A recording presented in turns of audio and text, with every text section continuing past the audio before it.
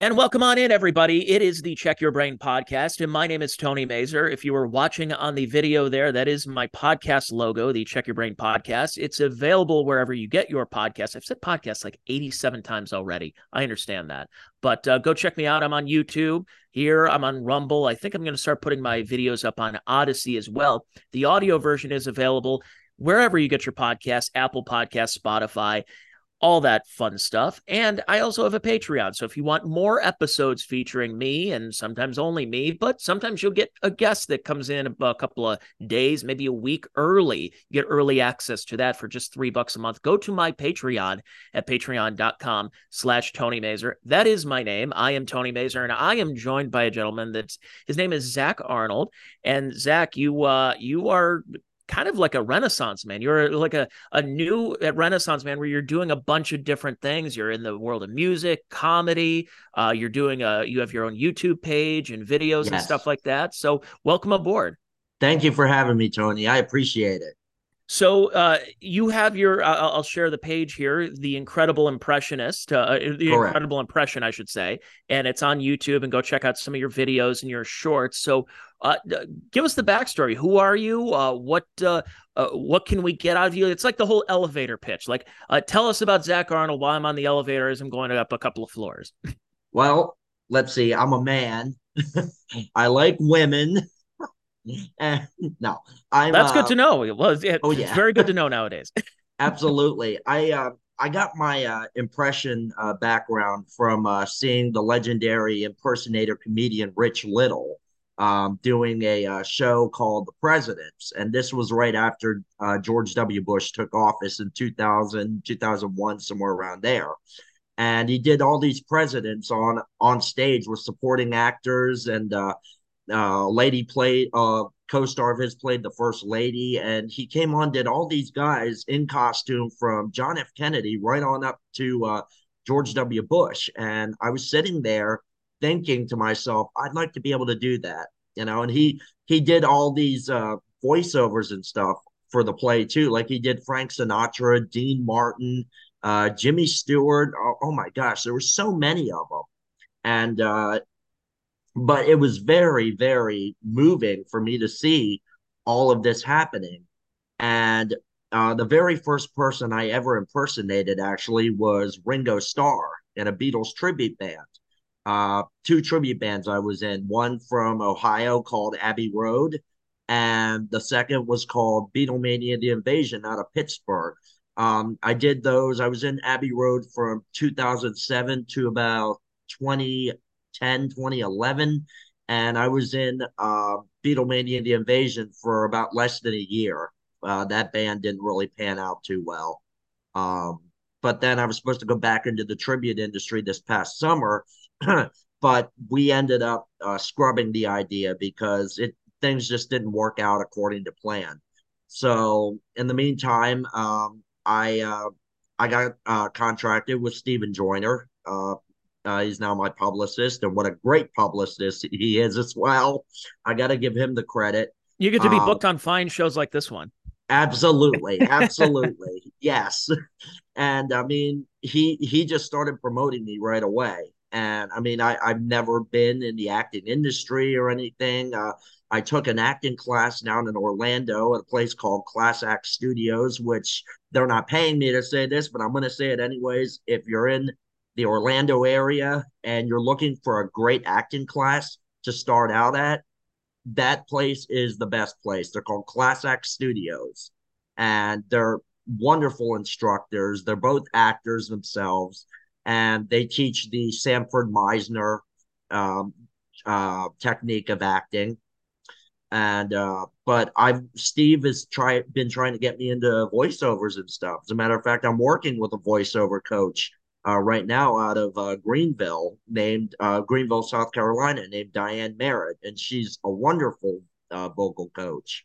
Okay. And going to be doing that for a while, and then going to cut a voice demo, and hopefully get some decent voiceover work. What was the first impression that you ever did?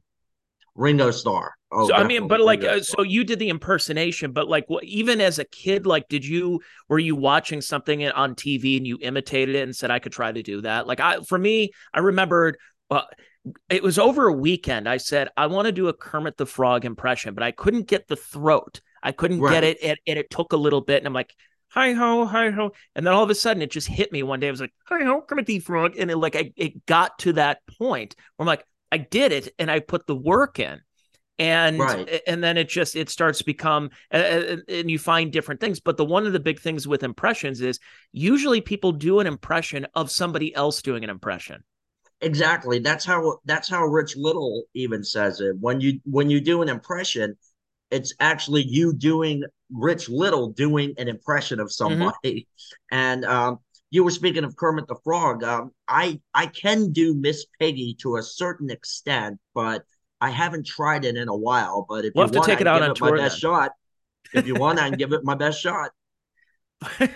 But well, but it's funny with the impressions though, because I've had an opportunity to meet Billy West, and Billy Right. West is he did Ren and Stimpy. He did both characters. Originally just did Stimpy, but then he took over Ren when John Kricfalusi was kicked out by Nickelodeon. Oh yeah. But he the reason he did Stimpy is, and a lot of his characters are somewhat offshoots of the Three Stooges. So the Stimpy Hmm. character is Larry Fine, as he calls it, an amped up Larry Fine. So anytime Exactly. I would hear him do Larry Fine, and then I would want to impersonate it, I'm just doing Billy West's version of doing Larry Fine.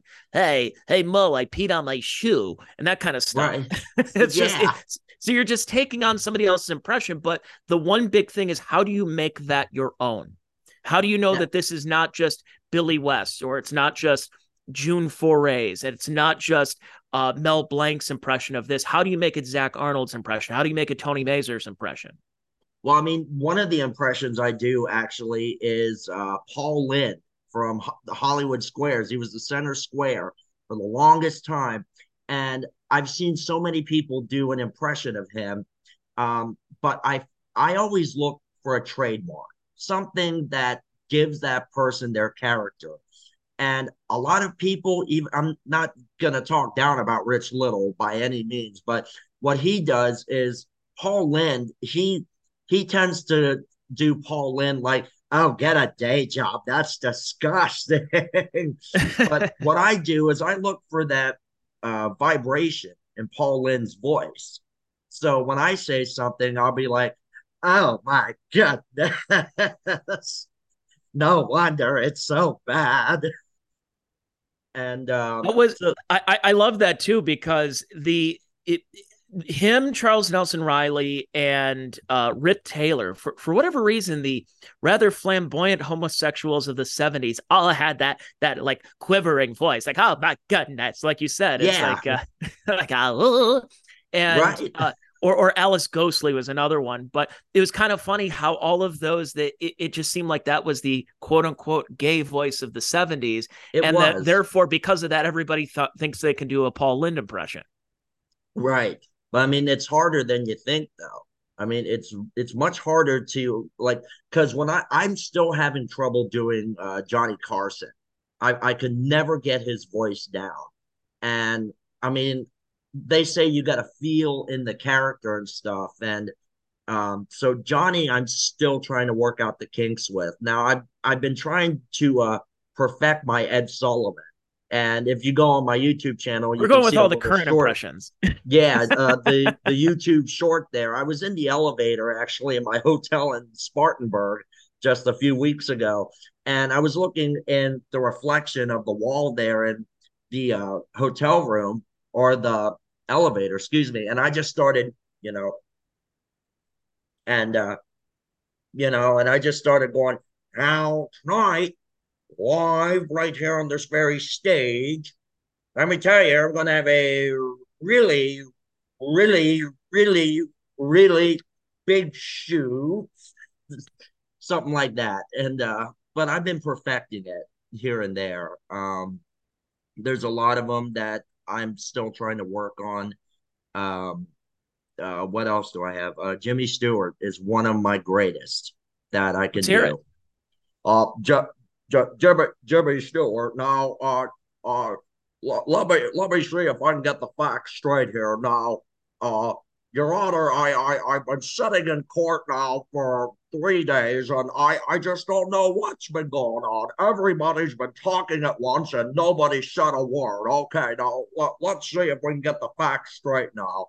Now, they're saying that the knife that was used to kill Sir Regimen was the same knife that was found in Miss Markle's back. However, the facts don't speak for themselves. No, no, no, no. Somebody's lying here. See, it's funny because I've talked about this before about what Saturday Night Live does, or at least they don't do now, is they have to get on air.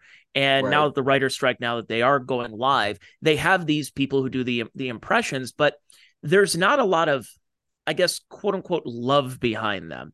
And right, I've heard Martin Short tell the story about him doing the Jerry Lewis impression, which is it's not just an impression. He's not doing ladies. It's hey, like he's ladies. he's like all over the stage. Like when he does Right, the Champs Elysees on SCTV, and it's so funny because he's doing the impression, but he's doing a couple of Jerrys. He's doing the one where everyone says it's the lozenge in his mouth, where it's like, as a filmmaker, and he right, does that.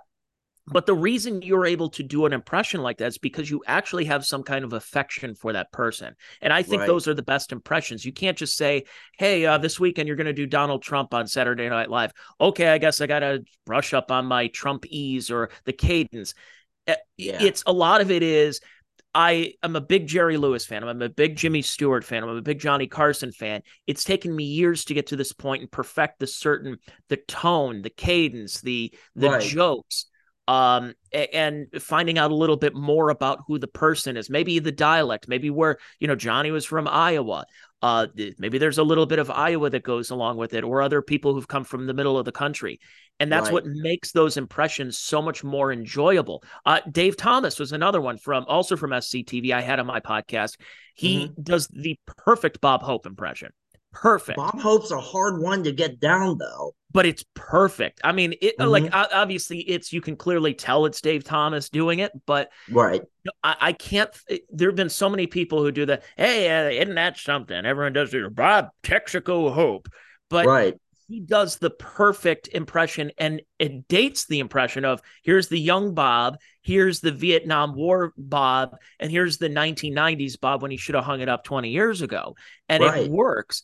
And he said the only reason I could do something like that is I actually really I love Bob Hope. I loved his movies. I loved his specials and everything. And the reason I was able to do that is because I did have a soft spot for him. right. And I mean, I love Bob Hope as well. I mean, I've seen what was that one that he and Bing Crosby did together, Morocco or Road whatever to it was, the Morocco, Road yes. to And Morocco. then the road to every place else on earth. Oh yeah, I saw that and I loved it. But I saw it maybe last time I saw it was, I guess, maybe 4 or 5 years ago. So I mean, obviously I haven't seen it in a few years, but I'd love to pull it out of my DVD archives and watch it again. Another one of my favorite movies, also with one of my favorite comedy duos, was Walter Matthau and Jack Lemmon. Of um, course.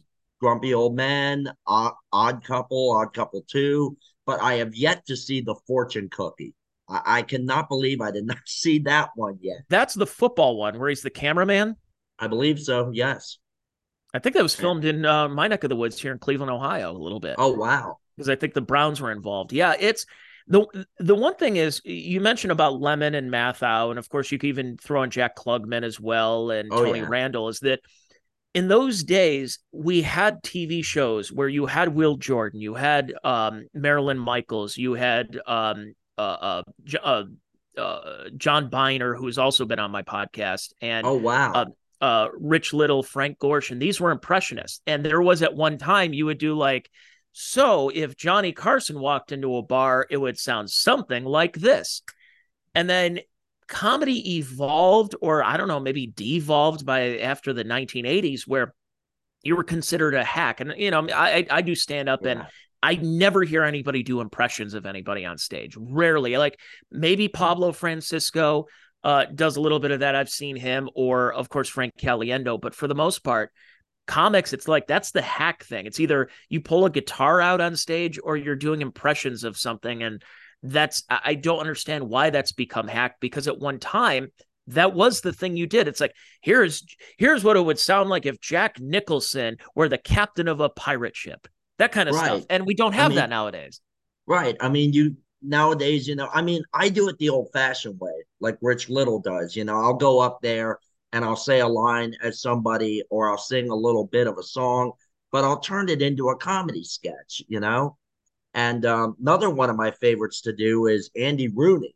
You remember him, 60 Oh yeah. Minutes, that Mm-hmm. little lazy curmudgeon you'd see at the end. But the thing is with Andy was he was always wondering things. I mean, for an intellectual, he sure as heck questions a lot of things, like, um, why do they sterilize needles for lethal injections? I don't understand that at all. And while we're on the subject of lethal injections, here's something else that puzzles me. Why do they conduct autopsies on condemned inmates? Do you ever think about this? This is stupid. Isn't it obvious what the cause of death really was? Dumb, just dumb. I mean it's funny because when you're a comic who does impressions, it's if you can nail the impression, that's like the first part. The rest is now the material. What can you do to make Right, it, again, like I said, your own impression? And I know John Biner used to do this bit where he was doing the Ed Sullivan show, but they only had 5 minutes to do the show. So they right, would bring Martin and Lewis, lady, do this. Okay, all right, Topo Gijo comes out, and all right. this, and then he does the Johnny Mathis impression, and it's really good. So it's how you can make it your own. Yeah, okay, you can do an impression, but what can you do to make people laugh? That's going to be like an homage to the person you're impersonating, Right. that and make it your own. Frank Caliendo does that too when he's on Oh stage, where yeah. you can't just go, I'm going to do John Madden's voice, or I'm going to do Adam Sandler or Chris Rock. It's Yeah. how do you make it into a comedy bit? What if you invited all those characters on stage and it turns into like a multiple personality show? Exactly. I mean, that's where you have to be careful with doing impressions these days. Because, I mean, you're going to get the critics that are saying, oh, he doesn't sound anything like them, or it's not funny. I mean, he's doing the voice and it's not funny. He doesn't have any humorous material. So, but then, there's other people that'll say, like Steve told me this, for example, Steve Joyner. He told me, you're going to have your critics, but it doesn't really matter what they think. What matters is that you believe in yourself and that you believe that you're bringing the audience the entertainment that you feel they enjoy. And if they don't Mm-hmm. like it, then that's on them, because you're going to have your haters, you're going to have your followers, but in the end it all stems from one thing, which is believing in yourself. I guess the biggest thing when it comes to doing impressions nowadays, because again, you're mentioning people now that Jimmy Stewart's been dead since 1997, Johnny Right. Carson since '05, Mm-hmm. Ed Sullivan for about 50 years now. Oh yeah. And it obviously, and Paul Lynn's been dead for over 40 years. These Right. are, but they're people who had distinct voices. And a Yes. lot of it came from that mid-Atlantic, the almost a mix between a New England and a posh British accent that like, Mm-hmm. what are you doing here, you lousy screw? And, that kind of stuff where it was, which I read about the Katharine Hepburn impression and the voice is that it was, if you're British or you're from Georgia, that you had a shared dialect, a shared inflection that you were going on stage with, and that everybody kind of knew. And that's why all those 30s, 40s, early 50s movies kind of sounded like that leading up to Marlon Brando and Right. James Dean. And the problem is nowadays, is again, we mentioned all those acts that, and the acts and the entertainers that are long gone, they're long dead. And today's Hollywood doesn't have that. Like, They don't have a trademark. yeah, They're all playing the same character in every single thing. like Whereas John do Wayne, a. Jimmy Stewart, all of them would play they were so different in every single role they played. Can you do a Whereas, George Clooney impression right now? what's that? Can you do George Clooney? And No, and no, my I can't. answer to that is, who can? Like if somebody goes on stage says, "Here's my George Clooney," how would you know the difference? How would you know the difference Exactly. between that? Someone goes on stage, "I'm Ryan Gosling, I'm Hmm. Leonardo DiCaprio, I'm insert almost anybody, male, female, anybody." And we Right. just don't have those personalities that have that distinct voice, that distinct background. Uh, and I think a lot of it is because of the lack of star power. Where back in the day, and I talked about this in my podcast last week with my friend Ashley, is you went to go to the movies back in the day because you saw the star, not necessarily the movie. The movie could stink. If you were a big Humphrey Bogart fan, but you knew Humphrey Bogart had a movie coming out, this movie could bomb. This movie could be terrible. You walk away and say, that wasn't really that good. But you Right. still went because of who the person you were going to see that was starring in it. And I Exactly. just don't see we have that kind of star power nowadays. And No, we probably don't. why we don't have impression power either. Right. And I mean, you mentioned Katharine Hepburn a little bit ago.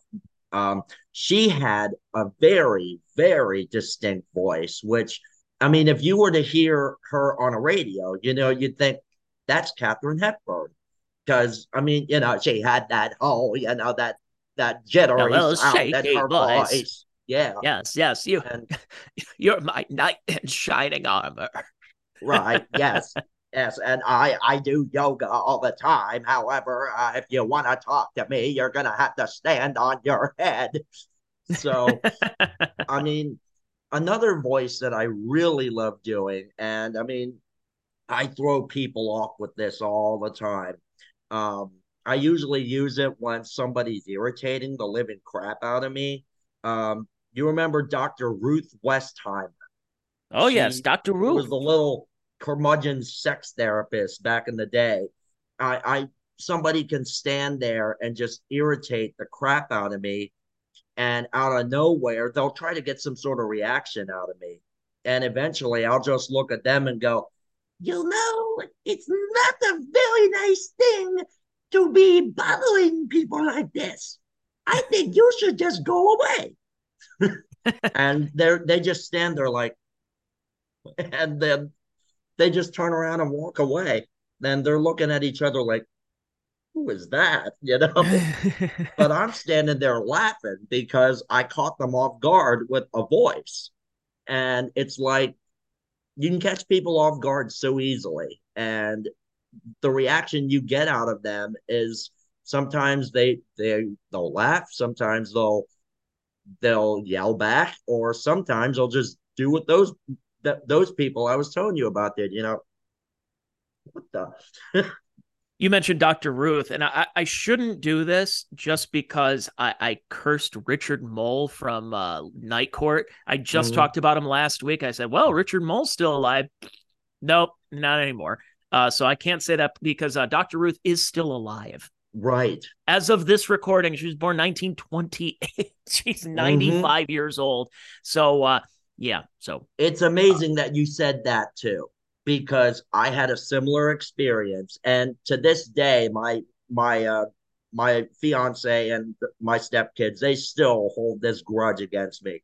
We were traveling. My fiance and I were traveling down the Florida Turnpike one night, coming home, and we were talking about people that are so old that are still alive, and I said, I can't believe Muhammad Ali is still around. And the very next night, the news flash came on. He'd passed away.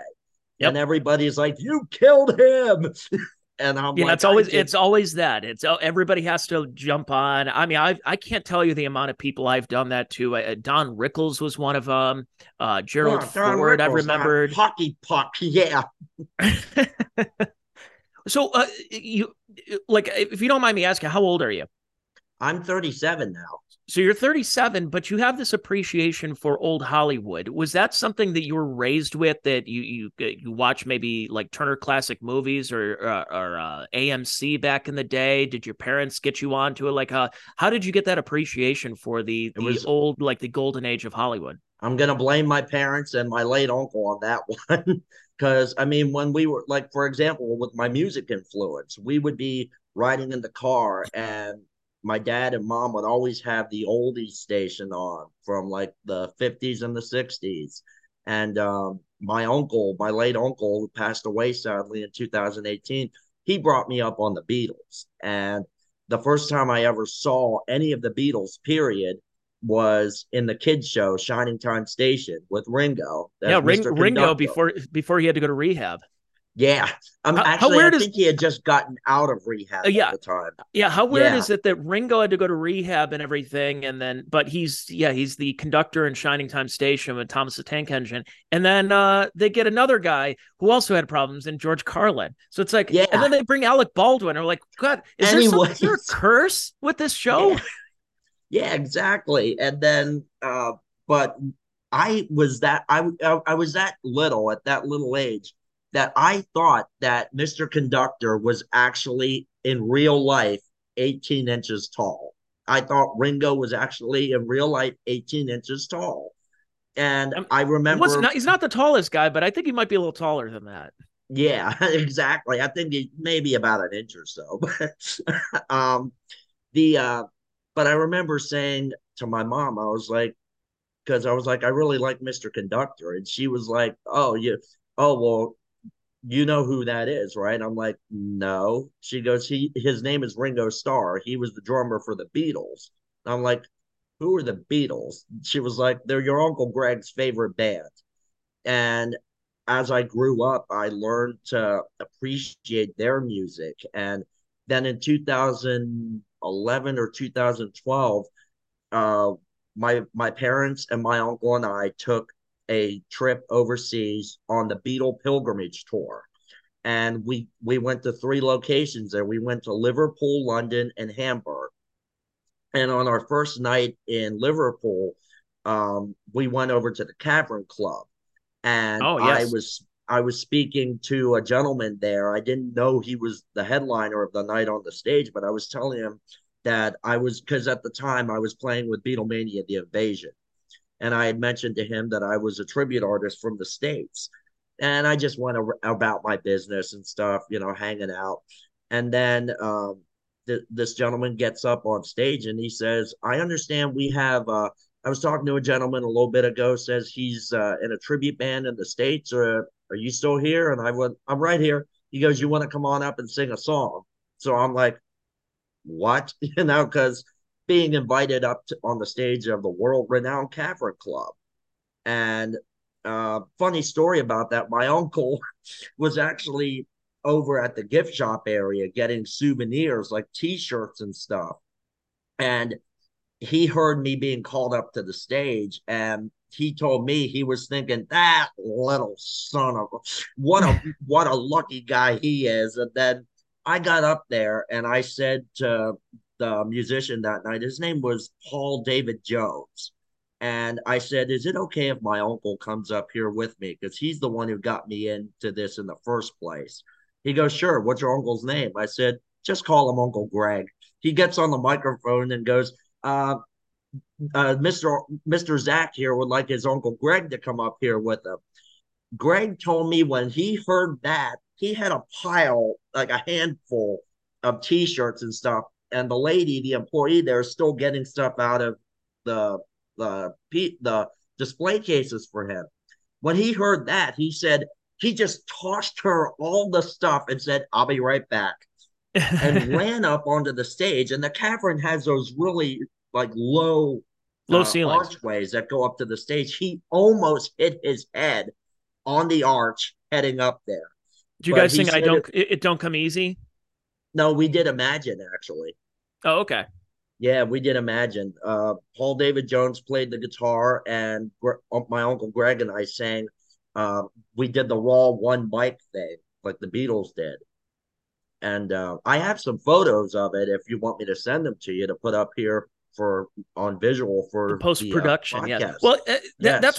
that's what's interesting, because for the Beatles, I was somebody that I wasn't necessarily raised on Beatles. I knew about them, but um, I, my feeling was because I love the Beatles later stuff. I like the Yes. more experimental stuff. I like the Ravi Shankar era of where they were trying a couple of different things. I mean, there was some stuff that was way out there, but like Yeah. something like While My Guitar Gently Weeps, Absolutely. It makes everything else, like I Want to Hold Your Hand, just pales that in comparison. You're talking about a band that in just a couple of years developed that much from being teeny bopper band on Ed Sullivan to, yeah, here's George Harrison really shredding on the guitar if he needs to, and it's fantastic. And that's where I Right. think a lot of people who end up being Beatle haters, or they say they're overrated, have to understand, they have to look at the whole scope of it. But I mean, I could be wrong here, but it seemed like they did a lot of that early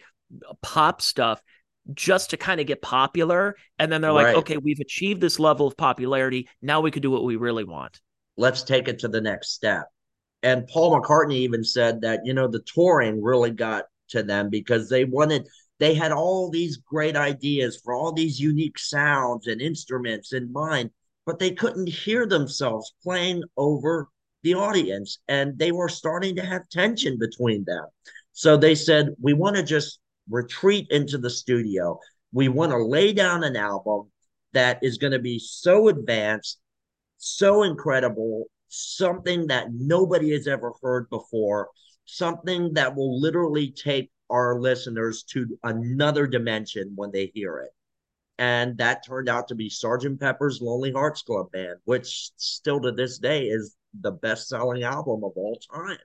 And I assume you're of the camp, since you do Ringo impersonations, that you think that you do you fight with people online that say that Ringo wasn't a good drummer? I used to, but I stay out of that now because I don't care what other people say. I know in my heart what the truth is, and as long as I know it, I don't care what the world thinks of it. He kept great Um, time. That's all you need, yeah, right? absolutely. I And mean, he may not be Charlie Watts, but there were two different types of drummers.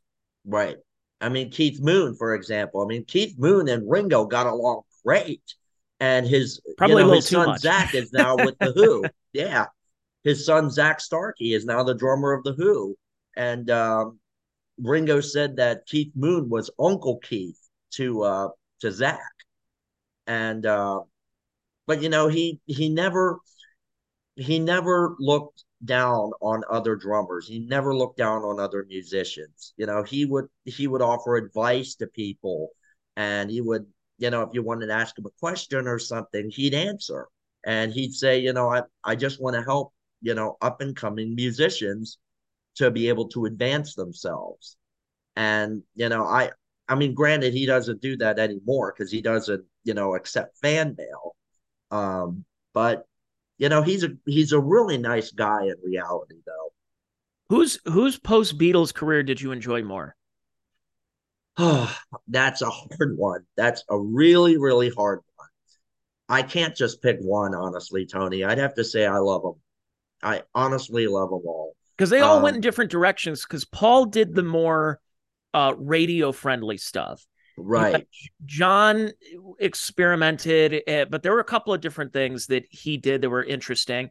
Of course, not long after the Beatles broke up, "My Sweet Lord" comes out by George Harrison, yes, and then Ringo, for how many years has been doing the All Star Band, right, and I think Ringo's always had that self awareness of, look, I realize I'm not the front man of the Beatles. I realize that I'm the drummer, but I also have a load of friends and family and everything to be a part of. Let's go out on tour and play these old songs. Let's right. let's And bring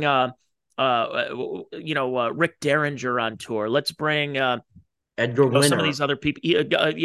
Jeff Lynne St- from ELO. Steve Lukather was just with him of Toto, Mm-hmm. and Gary, what was his name? Oh gosh, Gary Greg Wright. Raleigh of Uh, yes, Gary Wright, Greg Raleigh, the lead singer of Santana, Richard Page, of course, of Mister, really great singer, and of course, yeah, there was Rick Derringer, and he had Colin Hay from Men at Work, Paul Carrack from Mike and the Mechanics, and Ace, and he had, oh my gosh, the list goes on and on. And Sheila E., the world renowned drummer, the Latin drummer, Sheila E., she was with yep. him Todd several Rundgren, I times. believe, as well. Yes, Yeah, so yes, I mean, it's just that's what made it so great, and then of course, then you had the traveling Wilburys, and you had like George Harrison coming back in the '80s. He had that "Got My Mind Set on You," and you're like, right. But here's what I didn't know, and I don't know if you know this. They used to play that during the Beatles era as What? kind of like a goofy in between songs or like as a warm up. And that Hmm. song had been floating around for a while, and he finally recorded it in the 80s. Right. I mean, all things, but also all things must pass. Backtracking to the 70s, Mm-hmm. one of the big reasons I learned that George was so keen at the time to get out of the Beatles was because he had finally had this inspiration of all this songwriting, and he developed a unique way to write songs. And but however, with all of the songs by Lennon and McCartney, it was so hard to get one Harrison track on there. And eventually, John said something on Abbey Road, which Frank Sinatra has coined as his favorite Lennon McCartney song, Mm-hmm. and not Harrison. But um, he John said this one's going to be a single because George did wonderful on this one. And then, but then George had this entire backlog of things. He had All Things Must Pass, which they did rehearse in the Let It Be sessions. Which also, if you see the Peter Jackson documentary, got get that. George actually plays some of All Things Must Pass in as a warm up and stuff. But you can see the other three just are like, it's not for this album. So that's why All Things Must Pass was released as a uh, three record album, because he had Okay. all this backlog, and Phil Spector said to him, hey, get it out there. That way you can make room to write new songs. And so he said, yeah, you're right. And The he didn't like the Wah Wah at first, though. He did not like the song Wah Wah mhm. for whatever reason. And Eric Clapton said, well, I think it's awesome. And George said, well, then you have it on your album. But George was Well, they one do of have good those guys. sandwiches. Yeah, yeah, yeah, So, I wanted to get back about a little bit more impressions and voice acting and stuff like that. So, for folks who are only listening to this right now, you're a gentleman of Asian descent. yes. I'm So, from Seoul, South Korea. do you find that could be a potential like stumbling block, like a blockade for you as you try to advance? Or do you think nowadays that it almost doesn't matter? Like I can do an impression and I can be behind a microphone and people can hear me and it doesn't really matter what I look like in real life. Like how do you feel about that? Is that something that you're concerned about or are you not? In a way, I am, but I look at it this way. If I'm up there to entertain you, I'm not up there for you to judge me by my looks. I Yeah. mean, what I'm there for is to entertain you and give you guys a good laugh. And if you're gonna say, "Oh, well, he can't do that," that's not right. He's Asian. You know. I don't go into the whole like race like thing, but Mm. I would take that as offensive Because because I mean, over time now we've had a lot of people like Mike Henry from Family Guy trade in who was a white guy voicing Cleveland, who's a black right. gentleman, and now a black gentleman is voicing Cleveland because of how that goes. How did you feel about that? And like, does that matter to you? Like, does there need to be more representation? Like, if there's an Asian character that's voiced by a white person or anybody else, does that bother you, or do you I feel that could be your potential in there? I think that honestly, anyone who has talent, okay, anyone who has talent and who believes in entertaining for a living, or anyone just entertaining in general, everyone has the right to be whatever they want to be, whoever they want to be. And it shouldn't matter what people think of you. And I just think it's ridiculous how some people can be so narrow-minded to judge like that. But in reality, I'm a little concerned, but overall I could care less. Because we've seen that So over time where I remember there was do you remember Super Dave? Super Dave Osborne, Yeah. yes. So he had the show Bizarre and then had his own spin-off show and then even had a cartoon show that was in the early 90s. And his sidekick is a Asian guy named Fuji. Mm-hmm. And I forgot what the guy's name was, but a Canadian actor. He just passed away, I think, like last year, maybe a couple of months ago. And his voice that he was using for Fuji was really, really like Charlie Chan over the top Asian. And Yeah, but because it was on Showtime and in the 1980s, things were a little less PC than they are nowadays. When they brought the same character to I don't remember what channel it was, but it was the production company was DIC, and the yes, Super Dave show. There was a huge amount of complaints for a kids show to have a wildly stereotypical Asian voice that's used for the Fuji character. And I right. think it only lasted about a full season, so like 12, 13 episodes. And halfway through, they had to change the Fuji voice to a little less truly like you hear that now, like in a kid's show, you're like, whoa, I watched this. Yeah, yeah, Oh, they got away with that too for 7 episodes. right. I mean, talking about like, also, I was just watching a video. This is sort of going along the lines of it, but I mean, it has to do with, crossing boundary lines, like with inappropriate language or inappropriate names and stuff. Dinosaurs in the 90s, Mm-hmm. the Sinclair family. Kevin Clash played Baby Sinclair, and but he also played the reporter of the local news, whose name was Howard Hand Up Me, and I, he made a good point. He said, "I couldn't believe we got away with that in primetime television, but they did." And I think there's a way to work around stuff like that. You know, but a Even lot of Rocco's Modern Life, they went to the Choky Chicken for their yeah, fast food place. And you're like, yeah, wow, that I'm surprised they got away with there's a lot of innuendo in Rocco and some of those early Nickelodeon shows, but right. yeah, that's There hilarious. is. I mean, there's always been that though.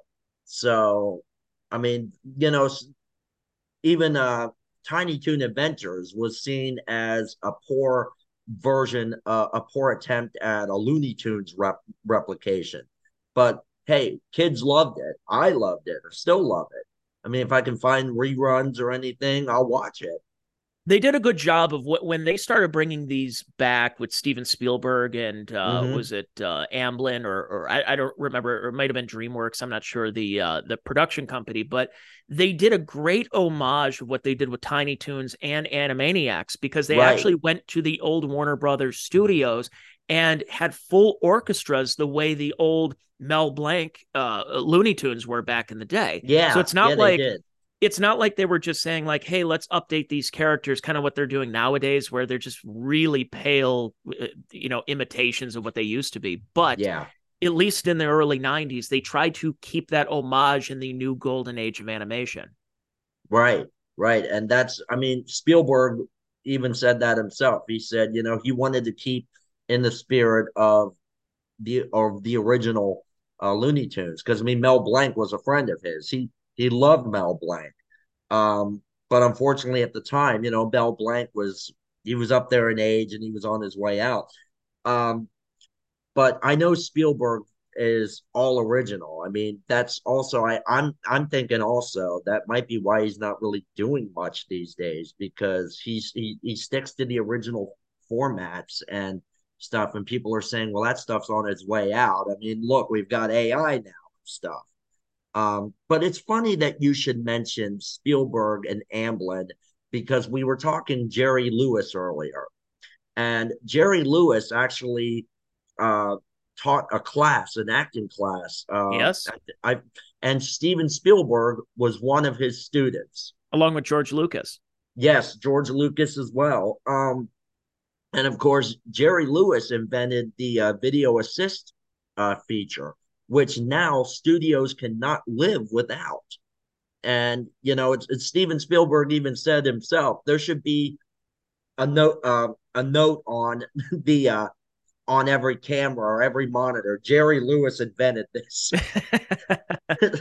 I happen to agree with him. I mean, Jerry was one of the greatest movie actors of all time.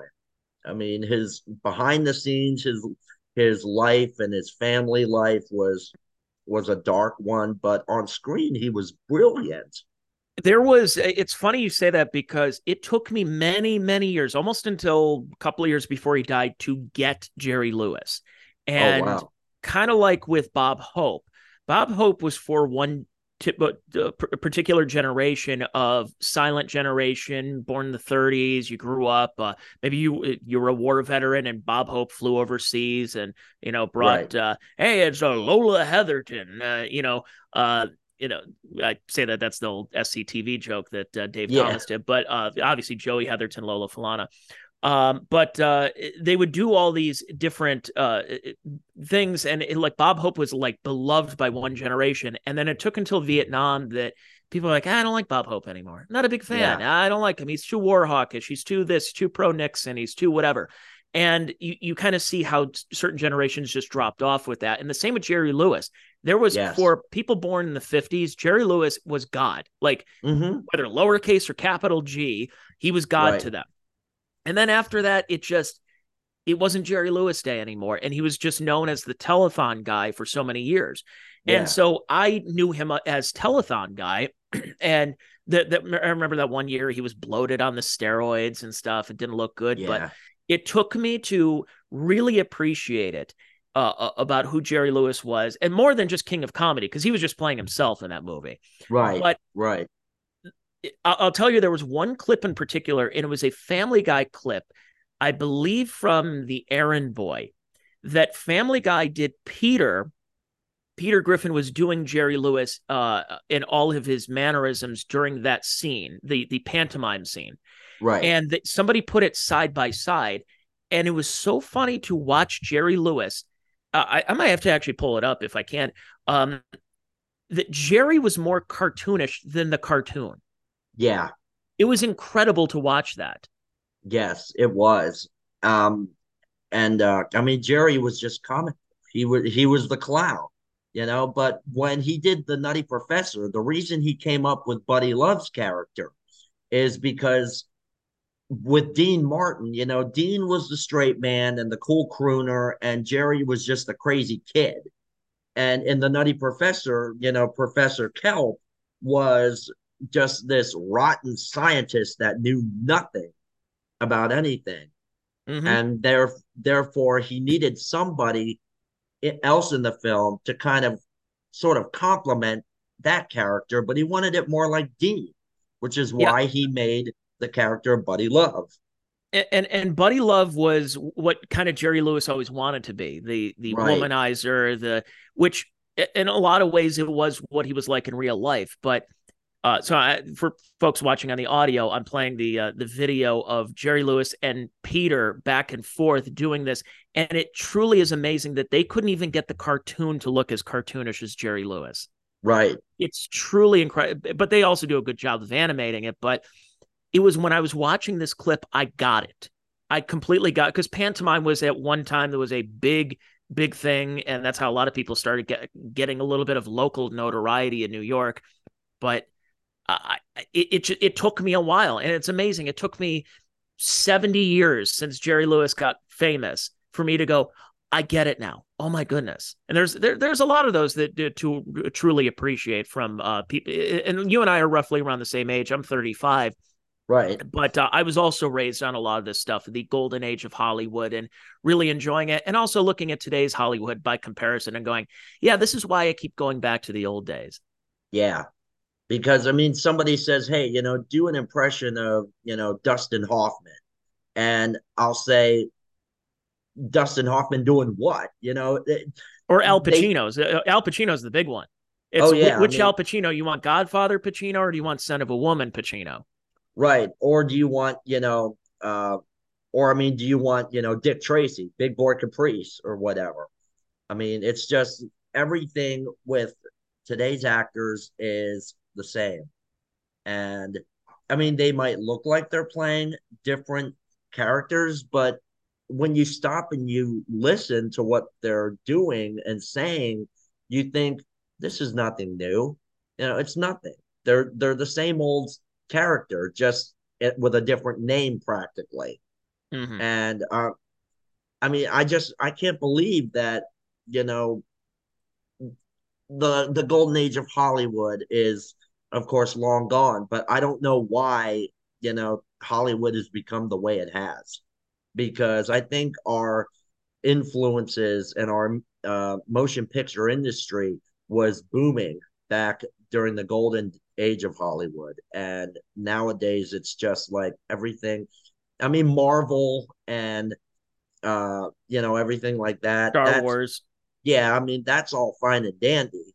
But I mean, when we talk about like actual films, like with I mean, I know they're coming out with a lot of like biopics now and stuff like that. But I mean, I'll be honest with you, Tony, Rocket Man with Taron Egerton as Elton John, that was pretty good. Mm-hmm. So, well, As a same with matter of fact, Bohemian Rhapsody with yeah, oh Rami yes, Malek. and Elton John actually picked Taron Egerton for the part. He handpicked him himself because he heard him singing a version of your song, and he said he sounds more like me than I do. Yeah. So Well, and you mentioned about Hollywood, but I hate to say a fairly simplistic and easy answer to this, but I think it's just we have too many options now for entertainment. At we one do. time, you wanted to take a date out on Friday night, you go to the movies. I What couldn't else are you going agree to do? You more. go to the movies, you go out to eat. That's basically it. Other than going to the back of the car, Yeah. Oh and yeah. you Or if know, you go out to eat first, then you go to the movie. You're going to the bathroom every like 10 minutes because that dinner's catching up to you. oh yeah, oh those I feel it burritos literally. and the But spicy sausage. that's what it was, that we had so few options for entertainment, and that's why how many millions of people, like tens of millions of people, watched the MASH finale, that watched Right. Roots. They were other than the Super Bowl, it was a collective place where it doesn't matter your skin color, doesn't matter creed, doesn't matter race, doesn't matter sexuality, anything like that. We all got together and shared this common cultural moment. We don't have that Right. anymore because, and it's like that in sports. I've talked about this many times too. The commissioner of the NBA, Adam Silver, just came out and said he's afraid that young people are not going to have an opportunity to watch the NBA now because people don't have cable. And I'm like, well, first of all, Commissioner, people can still watch the NBA. They're doing so illegally, so they'll find Yeah. different options to do that. But second of all, if you want to watch, like I remember during COVID, that they shut a lot of the leagues down. So what I did was I watched old games. I can go Hmm. back and say, let me see, I'll find how about an Oakland A's game from 1988 where they faced the California Angels? And sure enough, I could find that of teams of guys I grew up watching and everything like that. I could watch a full game if I want to, and I can skip ahead. So we have so many other options as far as entertainment that goes against sports, it goes against movies. I Oh mean, yeah. podcasts like this. I mean, we've done basically an hour's worth of material right now that some people would have used this just 5 years ago. Oh, Right. I'm going to catch up on my shows or I'm going to watch a movie. Instead, they're going to watch a podcast like this on YouTube Hmm. because we have so many different options. And I think the behemoth that is YouTube and all these other options are pretty detrimental to the old guard. It is. It is. But I mean, frankly, about YouTube, though, which I can say in its defense, however, is, so many people out there have such an aspiration to make something out of themselves, to be a star. Whereas YouTube kind of gives you that platform to be able to establish yourself. And I mean, some people, they found a lot of, musicians and rappers and stuff from YouTube. They found, other actors and stuff from YouTube. And I mean, just giving yourself a platform on YouTube, gets you out there. Mm-hmm. Yeah, and a lot of people are on the go. They can't sit back and watch TV, so they'll listen to a podcast while they're on their Hmm. way to work. They're working out. They're at work. They can't sit around and watch TV all day, and that's kind Right. of one of the things that really harms Hollywood. And but you will when the collective you will go see a Marvel movie because it's in 3D, it's at the IMAX theater, and it's $20, and you have the glasses to watch and everything. It turns into like a whole spectacle. It's an event. So that's why Yeah, people exactly. enjoy going there. That you can't. What is something you can't get anywhere else? However, the days of the rom-com, those are Netflix only. They're on Hmm. Hulu only, Amazon only, or you can watch them what, 31 days of December, because they'll do Christmas movies with the same concept. It's Right. like, you don't need the rom-com. You don't need to go to the theater and say, hey, let's see the new Julia Roberts movie. No, that's not a thing anymore. Exactly. I mean, but back in the day, it was all, I mean, when, for example, like the Alfred Hitchcock films, with like Vertigo with Jimmy Stewart and, North by Northwest, when those came out in theaters, I mean, back then also a lot of small towns only had one movie theater for the whole town. And it would be the talk of the town when the new Alfred Hitchcock or Ingrid Bergman film would show up, and people would line up out the door to wait to see that film, because that was back then. They were so into getting into a routine. Okay, well, Friday night's our movie afternoon. We're going to catch the matinee. Mm-hmm. Wash day on Saturday and chicken dinner on Sunday after church and stuff. I mean, back then it was all tradition. Nowadays it's like, oh, I just got home from work. I'm tired. I'm going to put my feet up and just, play a video game, or, watch Netflix or whatever. But I mean, I don't agree with a lot of the things that are going on in the society of entertainment these days. I mean, granted, I wasn't around in the 40s, 50s, 60s, and 70s, but to be brought up by, an awesome family who was there and lived through that, I felt that as though I was experiencing it through that. Exactly. It's a shame, but I guess we'll have to keep these ongoing. Well, Zach, I really appreciate you joining the podcast. And if you don't mind indulging me in some other impressions that you have, can you plug your YouTube, like all of your social media, anything like that, but in different voices? Sure, I could do that. I could do that. Well, this is Richard Milhouse Nixon. And I want to tell you, oh, you need to go on and look at me on Facebook. You can just find me under Zach Arnold. However, there are several Zach Arnolds out there. So just be careful which one you choose. And then uh this is Ronald Reagan. You can find Zach Arnold on YouTube at The Incredible Impression. That's www.youtube.com/ at The Incredible Impression. Now it's time for my nap. And one more That was a good politician here. Reagan. What's that? That was a very good Reagan. Thank you very much. And Dr. Phil here. Now, I know that you enjoyed this podcast today, okay?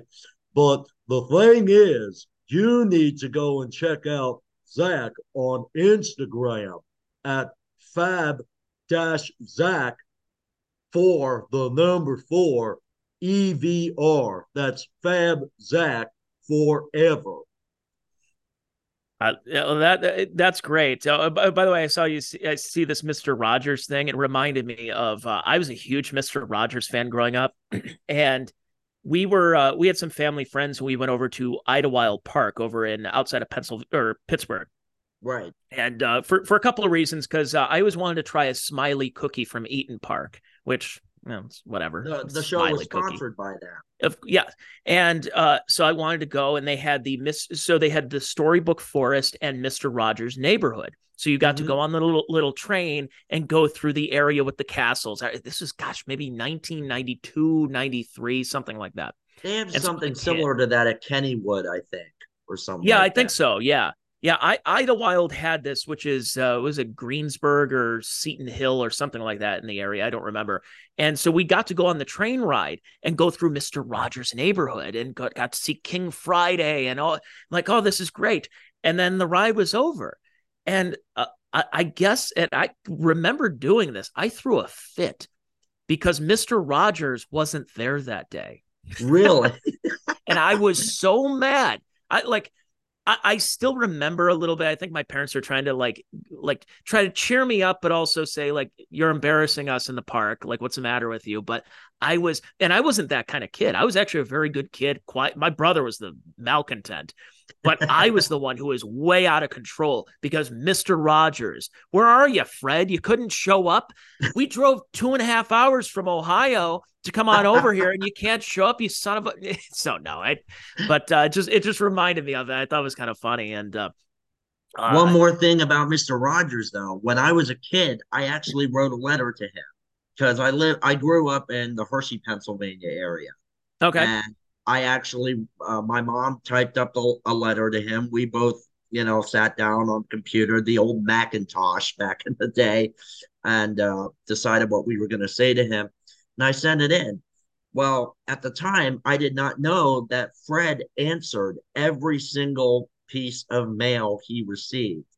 And he sent me an entire packet of things, like with a little booklet of behind the scenes. He sent me pictures autographed by Mr. McFeely, Lady Aberlin, Handyman Negri, Chef Rocket, and one of him.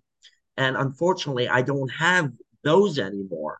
But I did meet Mr. McFeely as well back in, I think it might have been 2000 or 1999. It was still when Fred was doing the shows when he was filming, but it was near the latter end of the career of the series. But I met Mr. McFeely. I got his autograph, got some pictures with him, which I have no idea where those are either.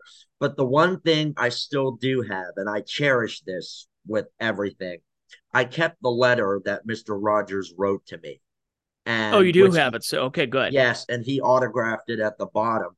But what really gets to me nowadays, which I didn't really think of it growing up, but now that I'm grown up and I have so much of an appreciation for everything he's taught me and every other child that he's you know educated and stuff. At the very bottom, you know, he oh, of course, at the end of the show, he always said, "You always make it a special day by just your being yourself," and would say, "There's only one person in the whole world like you, and I like you just the way you are." But he said that at the very end of the letter. But when he got to the last part where he said, "And I like you just the way you are," he said, "And Zachary, I like you just the way you are." And every time I pull that letter out and I read it, it really gets to me because That's I realize fantastic. he's talking directly to me and he's not addressing me through the television or anything. He's saying it on paper and saying it to me. So, I mean, for someone nowadays who says, "Hey, I wrote to Mr. Rogers, I heard back from him and stuff," to be able to say that, I have that letter still and I'm able to, look at it still and see that he liked me just the way I am. It's really emotional, especially considering that he's gone. Mhm.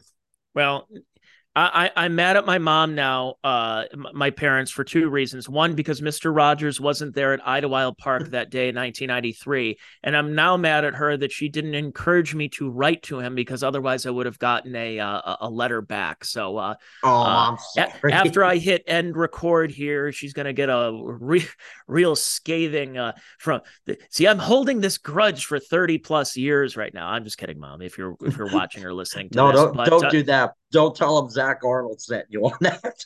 yeah, exactly. I'm going to find all these people in the comments are going to be like, "Well, I wrote to Mr. Rogers too," and then I'm going to get even more mad. So, but or Zach, some hey, people or no, some no. people are going to say I wrote to him and I didn't hear back. Well, maybe I'll write to Eddie Dees, and maybe he'll write to me. Oh, he will. I know. I had him on a couple of months ago. He was great. But this was a fun podcast, Zach. Thanks again for coming on, and I really appreciate it. Best of luck. Hope we can get you in there, do some voiceover stuff. You got some good stuff. You got good talent, and yeah, best of luck. Enjoy yourself down in Florida. And Thank you very much, Tony. wish I could do head down to Florida permanently, but I just bought a home here, so I'm stuck here in Ohio for a little bit longer. What's it But like up there right now? it's well, we're recording this the day before Halloween right now. It is currently 42 degrees, and tomorrow is going to be a high of 43 and potential snow for trick-or-treating. So for all the little kids in their Marvel costumes and their Barbie costumes, they have to wear a winter coat over it. So fun I times in hate to Cleveland today. I hate to burst your bubble. It's 86 degrees here. And you're in Orlando? I'm about I'd say an hour northwest of Orlando. I'm right outside of Ocala. I'm Oh, actually in the okay. Villages. The Oh, okay. So that I'm at my Ocala, parents' house right now. I believe Ocala was where Captain Midnight was from. Yes. And I actually live in Ocklawaha, Florida, which, if you've heard of Ma Barker, the crime gang, it was Ma Barker and her two sons. They were bank Okay. robbers, and they ended up getting their end came in a shootout with the FBI in near right on the lakeside of Lake Weir in Ocklawaha. And as a matter of fact, I live less than 5 minutes from the historic house where the raid occurred. So Jeez. I live in a historic town.